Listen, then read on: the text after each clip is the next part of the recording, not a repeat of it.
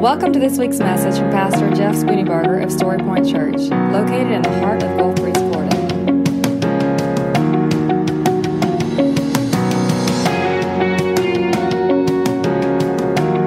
And now, here's Pastor Jeff Spooneybarger with this week's message from Story Point Church. Finished the sermon that we started last week, and this is actually Acts chapter 2. It's kind of known as the first Christian sermon. But I want to tell you that there's so much excitement inside of my heart right now, I can hardly stand it. I'm going to need some help this morning. So we're going to go old school, do some shouting, okay? Here's why. The message today of the scripture is so full of hope that you can't help, once you get it, to just be excited and find that it is all-encompassing. The best way I can describe it is like this. Yesterday, well, not the best way, but a way. Yesterday, I got this desire to make some fish tacos. And some reason or another, I remembered that a friend of mine, or an actual Greek, gave me a recipe for some tzatziki, whatever the heck that stuff's called. How do you say it? Tzatziki? Tzatziki, okay. So tzatziki sauce. And so I dug it up in my email. This was like 2 or 3 years ago. He gave me this recipe. And I'm like, cool, I need 5 ingredients. I had everything but the yogurt. So I went to the store and I got the yogurt and I came back and I started to make this. It was a cucumber and it was Greek yogurt and then it was salt and pepper and then it was some garlic. And in the actual recipe, my Greek friend said, use 1 clove of garlic pressed down or chopped up finely and put it in there. But if you were really a Greek, you'd use 3. And I'm like, well, I don't want to be outdone by a Greek, right? I don't want to do this half-heartedly. So I did 3 cloves of garlic. And I was like emerald, I was doing my fingernail kind of thing right there. It's hard to cut garlic. Do you know that stuff's sticky? And I was cutting it all up and I put it in there and I mixed it all up, made my fish tacos, slathered it on top, and I took a first bite and I'm thinking, oh my. You hungry yet? It was phenomenal. It was so good, I took a picture of it and put it on Facebook. I'm just telling you, it was that good, right? Here's the thing. It was literally just breathtakingly, marvelously delicious. But then I started noticing, wow, that's garlicky. And I thought to myself, maybe 3 garlic cloves in that small of a container wasn't a great idea. About an hour and a half later, I started to smell my own breath. And I'm like, whoa, I better go get some mouthwash. So I went and I chugged some Listerine, right? The Listerine wouldn't hide it.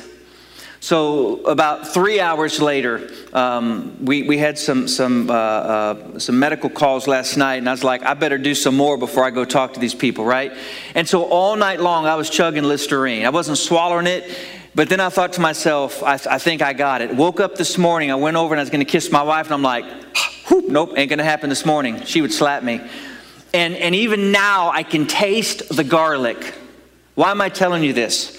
Because this message that was preached by the Apostle Peter almost 2,000 years ago, when it gets inside of you, it doesn't leave. You can try to hide it, you can try to bury it, you can try to pretend it ain't there, but when it truly takes root in your soul, you can't help but to hold on to hope. Because hope is the key word. We've got some craziness going on in our world right now. We've got a world that is going out of its mind. And it's not just one issue, it's multiple issues. And as I've talked to you in the last several weeks, these things are spiraling out of control. And we seem somewhat helpless to be able to do anything to fix it or change it. But I want to tell you, we have the answer. And the answer rests squarely upon the hope of the gospel of Jesus Christ. The gospel, it is not just for how to not go to hell. The gospel is not just something that we need to hear when we're lost. I hear the gospel, I trust in Christ, and now I can live the rest of my life. No, we need the gospel every day. Because the gospel is the very center, it's the very foundation of who we are in our very existence. the gospel of the kingdom of God. It's the good news of a king who has a kingdom and who is a king who will never be shaken, who will never be toppled, who will never fear, who will never turn and run. He is a king who is King of all kings and Lord of all lords. And so in Acts chapter 2, I want to start kind of where we left off last week, but I want to overlap just a little bit to remind us of the context. So Peter stands up in this crowd that has gathered because the crowd heard the disciples speaking in their own languages. Remember, at this time, there were people from all over the world that had come to Jerusalem. And when they got there, they had all the different languages and all these people groups. And on this one particular morning, which was Pentecost, they heard the people of God speaking the gospel in their own language. And they were saying to themselves, something marvelous is happening, or these people have been drinking. That was their thought. Either they're drunk or there's something else going on. Peter stands up and he addresses the crowd and he says, "Men, listen, this is not a strange drunken fest. This is something supernatural." And he begins to unfold the gospel to the hearers. The hearers would have been primarily Jews. And so he went back into the Old Testament scriptures and began to unfold what the Old Testament said about what was happening in that moment. And so in verse 22, he says, "Men of Israel, listen to this. Jesus of Nazareth was a man accredited by God to you by miracles, wonders, and signs, which God did among you through him, as you yourselves know. This man was handed over to you by God's set purpose and foreknowledge. And you, with the help of wicked men, put him to death by nailing him to a cross. But God," that's where I want to start. Anytime you have a "but God," you've got something good. It's like having a teenager. You tell them to do something, but, right? There's always this "but" there. Well, there's a "but" in the Bible, and it's "but God." And let me tell you something. Anytime there's a "but God," the impossible is overcome. The impossible is toppled. Why? Because Jesus plus nothing equals everything. He is all sufficient in who he is. He's done everything he ever needs to do to be Lord of Lords and King of Kings. Can I get a witness? Y'all ain't hearing me this morning. I'm telling you, this passage says that Jesus Christ changed the course of everything. But God, verse 24, "but God raised him from the dead." You see, there's one or two verses that talk about the life, death, and burial of Jesus. In the gospel story here, Peter says, "Oh, by the way, Jesus came, lived, and died, and it was by God's sovereign design. It was by his plan." Kevin just mentioned this a moment ago. It is God who oftentimes brings his people into difficult situations. It is God who oftentimes brings us into places where there is no way out, so that he can show us, but God. You don't know how strong God is until you've seen how strong God is. Up until that point, it's all theory. Up until that point, it's just what you've heard. But let me tell you, there's a massive difference between somebody who's heard stories of God's impossible power and who's lived God's impossible power. Amen?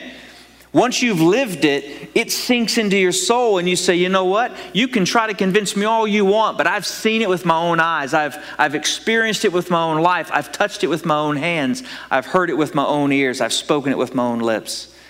But God raised him from the dead. Listen to this, freeing him from the agony of death, because it was impossible for death to keep its hold on him. Whew! Freeing him from the agony of death. That word agony literally means the birth pangs. So Jesus, if you can paint this picture on a canvas, Jesus was being held by death. And there was these were the birth pangs of death, meaning death was holding on to him, struggling, trying to keep him down. But God freed him from the agony of death because it was impossible for death to keep its hold on him.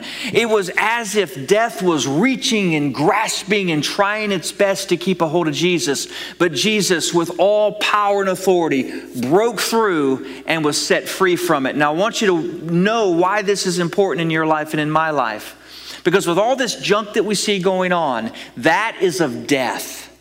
That is something, I think, much of it anyways, is from the pit of hell itself. And it's meant to cause fear, and it's meant to cause chaos, and it's meant to cause confusion. But God, in the midst of all of this, we have a resurrected Christ who is all powerful. And when death tried to swallow up the Son of the living God, it could not hold him.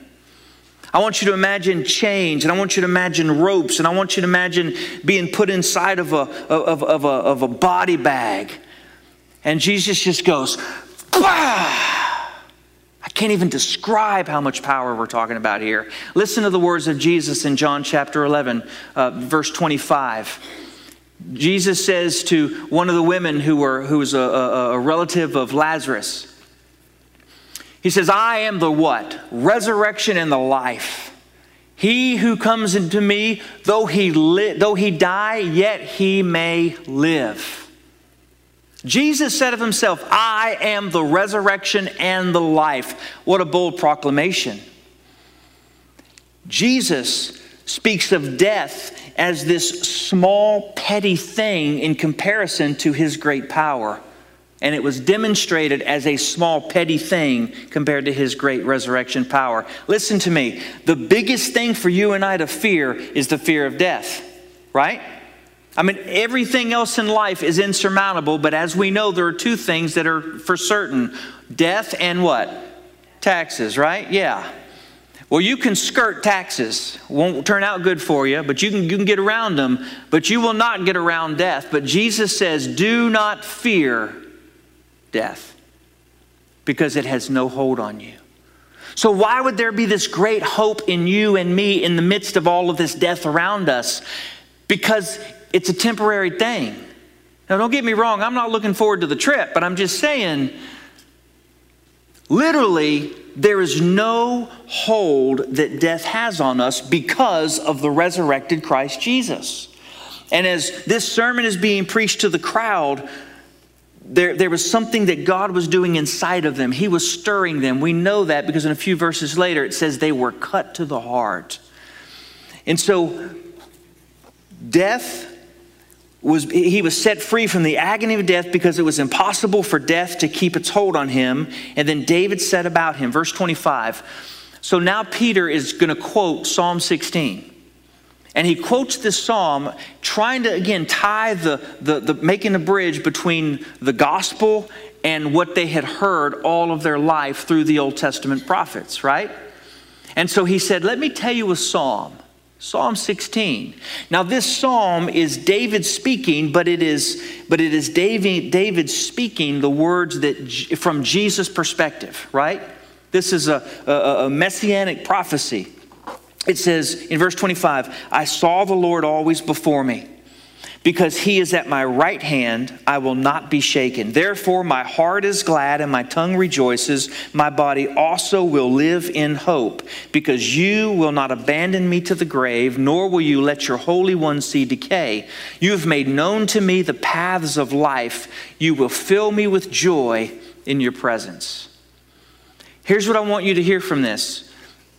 Jesus, these are the words that Jesus, about Jesus, all right? So this is from his perspective. Well, Jesus is the Son of the living God. But the Bible says that you have been grafted in. So you, if you know Christ Jesus, are part of the family of God. You are a son or a daughter of God. And what I want you to understand is that this very same hope that is in this psalm is the hope that you have living inside of you. Now, you're not Jesus, I'm not Jesus, but because of Jesus, we have this same light, this same hope inside of us. And listen to how he describes it. I saw the Lord always before me. Because he is at my right hand, I will not be shaken. Imagine Jesus saying, I saw the Lord, I saw my Father always before me. Because he's at my right hand, I will not be shaken. There's a confidence in that.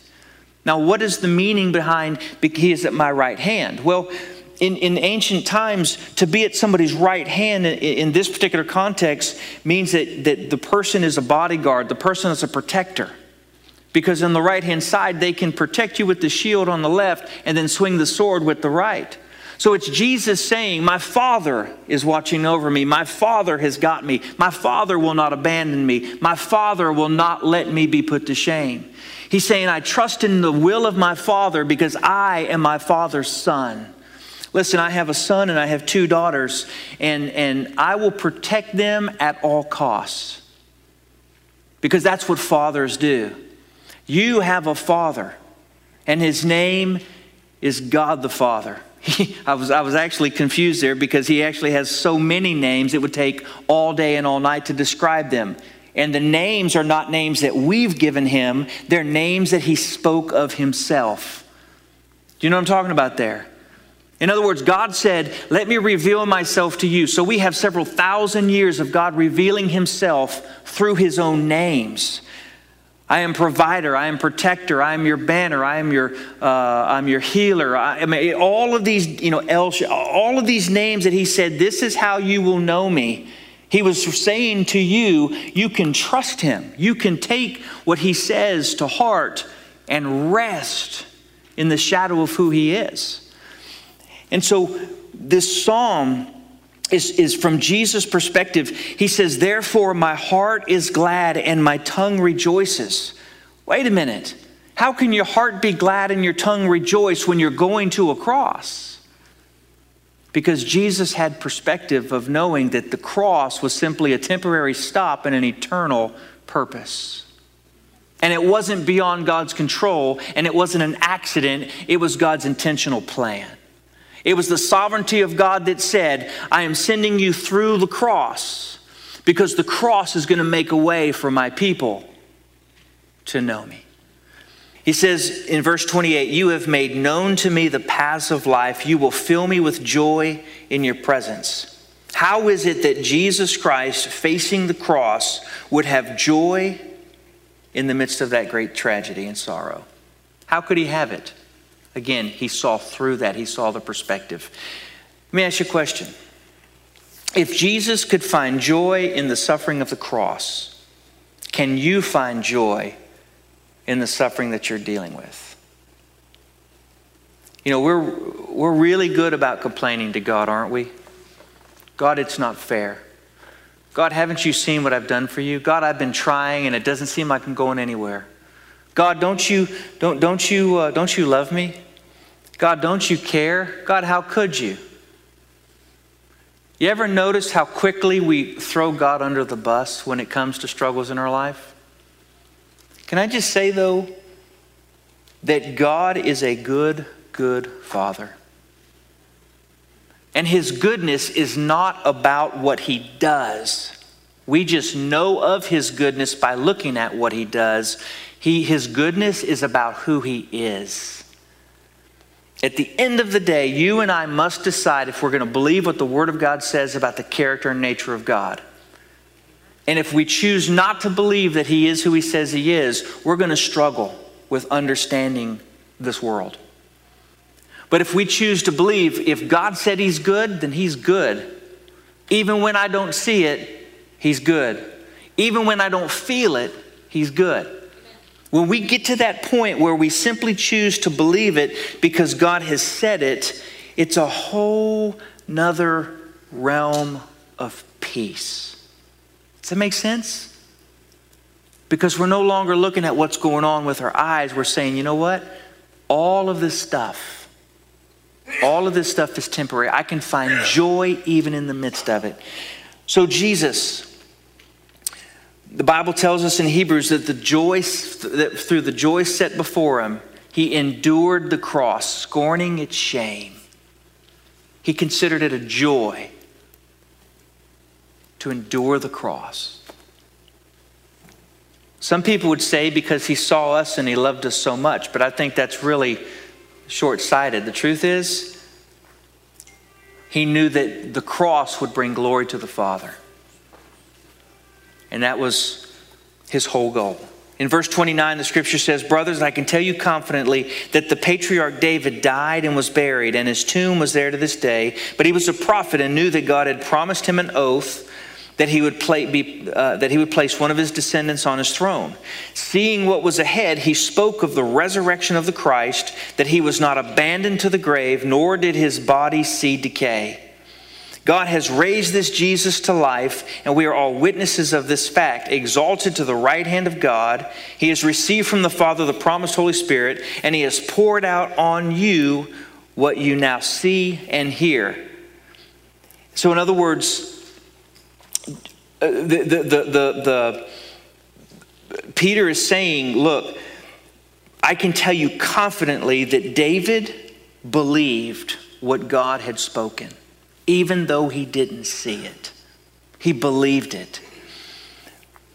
I skipped over this part, and I want to go back to it because it ties directly in. But in verse 26, it says, therefore my heart is glad, my tongue rejoices, my body also will live in hope. This verse has stuck with me all week long. The scripture, when it says my body also will live in hope, what is it talking about? Okay, the body, right? The body's physical. Now the body's temporary, but the body's physical. This is the house that we get to live in, right? The body will live in hope. If you have a New King James Version, what you find is it will say the body will abide in hope. This word abide literally means pitch a tent. So the body will pitch his tent in hope. Think about the full understanding of that. This temporary body, this thing that is mortal, this thing that is decaying. I mean, I am less healthy now than I was when I was a teenager. Why? Because the older I get, the slower my metabolism is and all that kind of stuff. And I know we're trying to keep healthy, but you know what I'm saying, right? I got creaks and I got things that aren't as I can't run as far. You know what I'm saying? The older you get, your body just starts to decay a little bit. And so this body, though, has pitched a tent in hope. I've pitched a tent. Now, what do you pitch a tent in? You pitch a tent to rest there, to stay there. When I'm going hiking, I try to find a place that has got water and it's got a view and all these things, because it's where I'm going to settle in, right? My body has pitched a tent. I'm going to abide. I'm going to live in what? Hope. Turn to the person next to you and say, have you pitched your tent in hope? Now, we can't really grasp that so easily. And the reason is we're seeing all of the bad stuff that's going on. But I'm saying because of the hope of the resurrection, I am not disappointed. I'm not losing heart. I am not sad. I'm not brokenhearted. Why? Because I see what's on the other side of all of this mess. It's the hope of the resurrected Christ. Peter stands up. And as he stands up and preaches, the thing that is on his heart is the hope of the resurrection.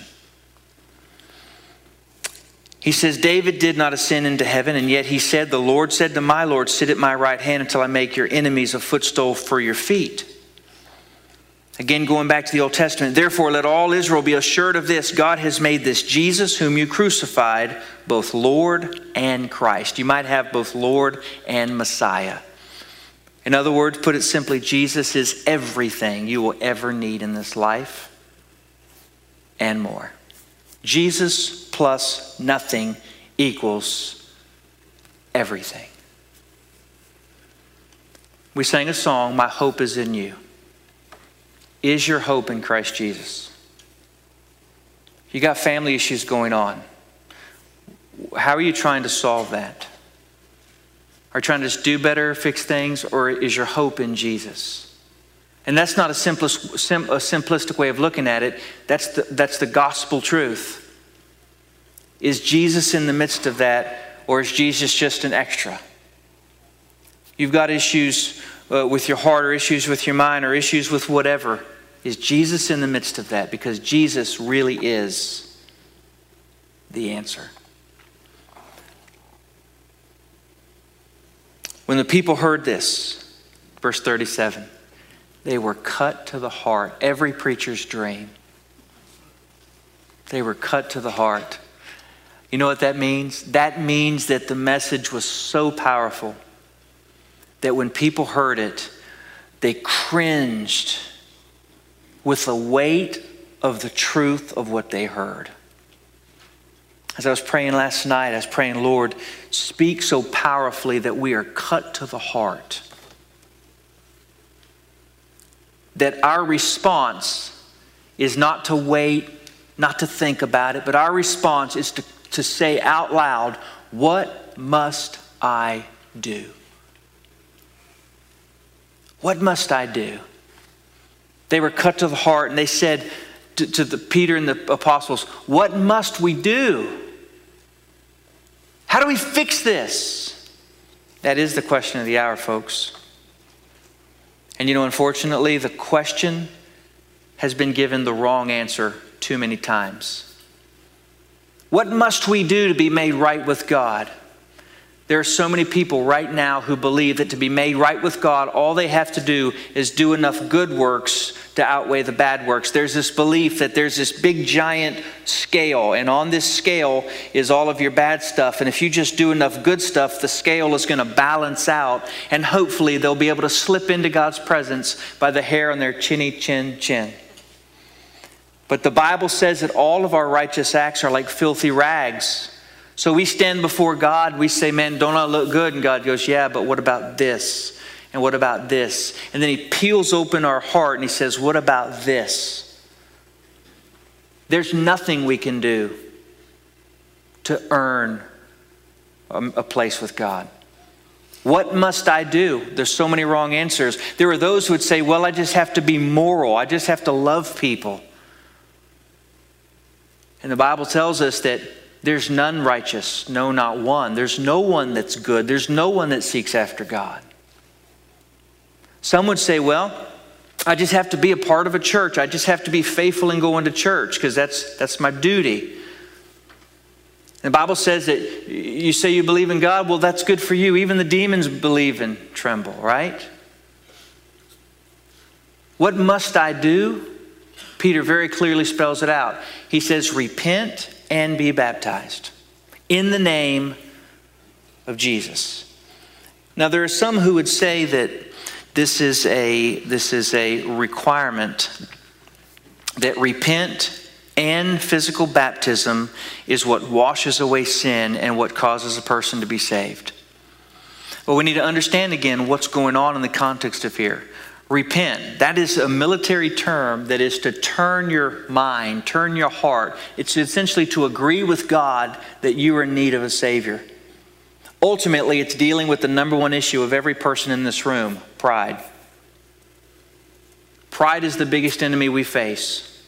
Pride is the thing that says, I got this. Thanks God, I'll take it from here.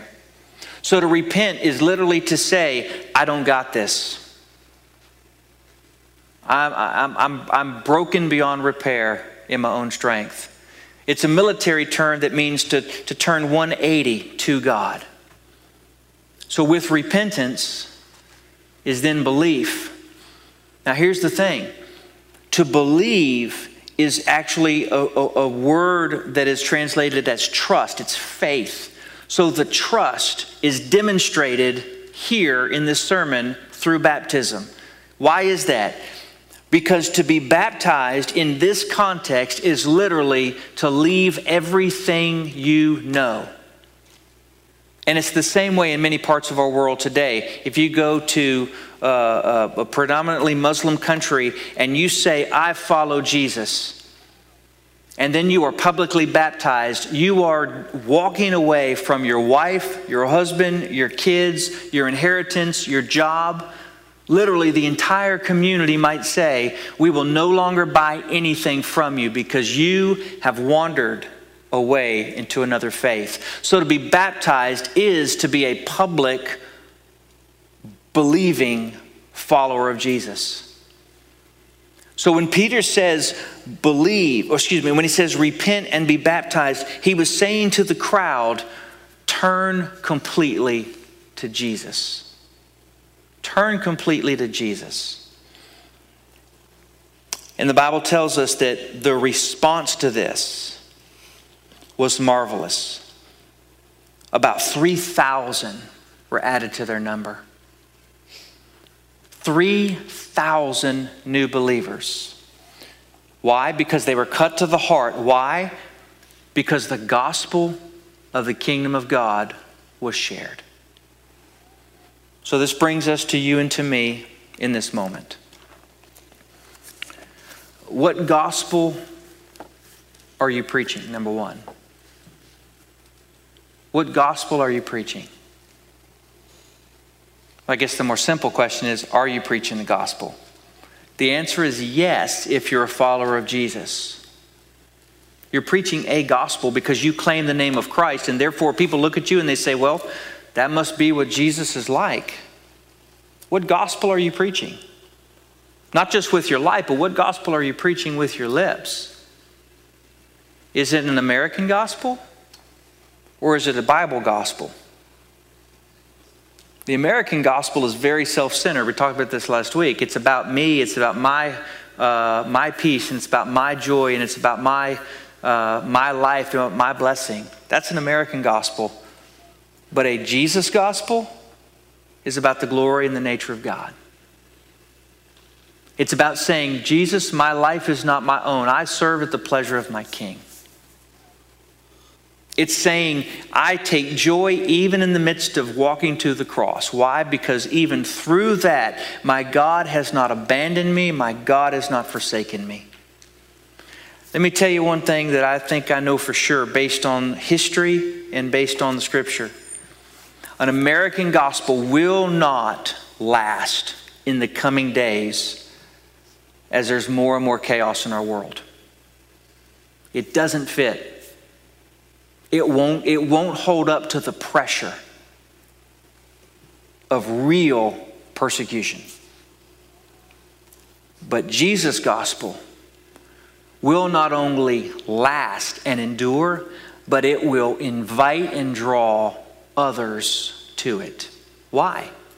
Because it's the only true hope in this world. The only hope. What more hope can you find than death could not hold him? Death was overpowered and canceled. Oh, grave, where is your victory?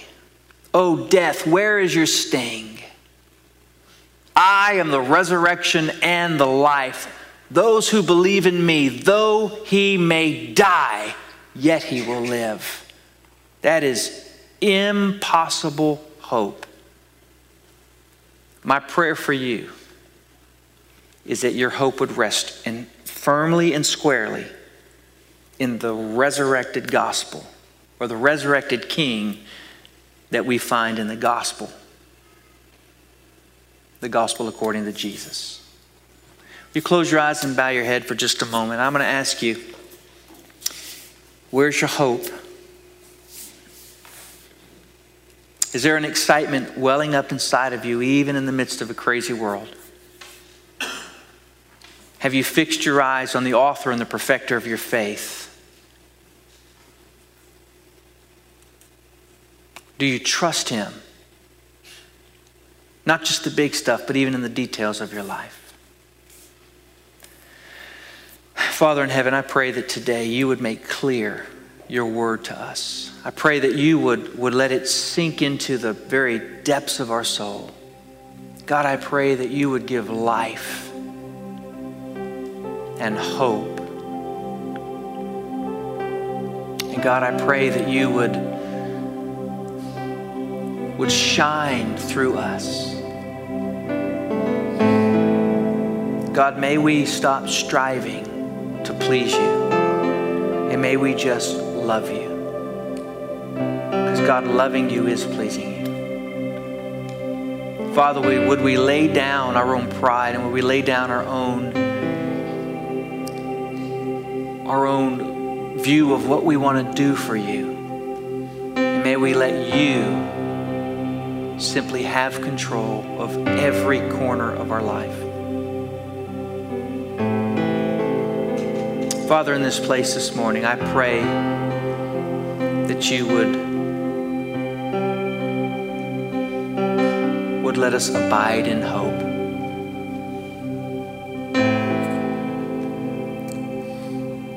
If you're here today and you've not ever trusted Jesus Christ, I want to encourage you to do that even now.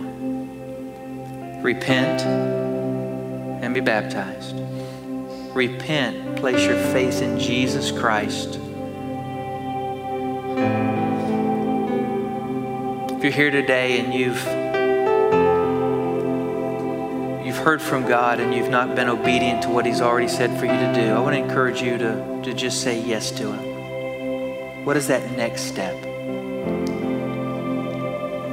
Will you stand? And as you stand, let's sing this hymn of invitation. You respond to God as He leads you.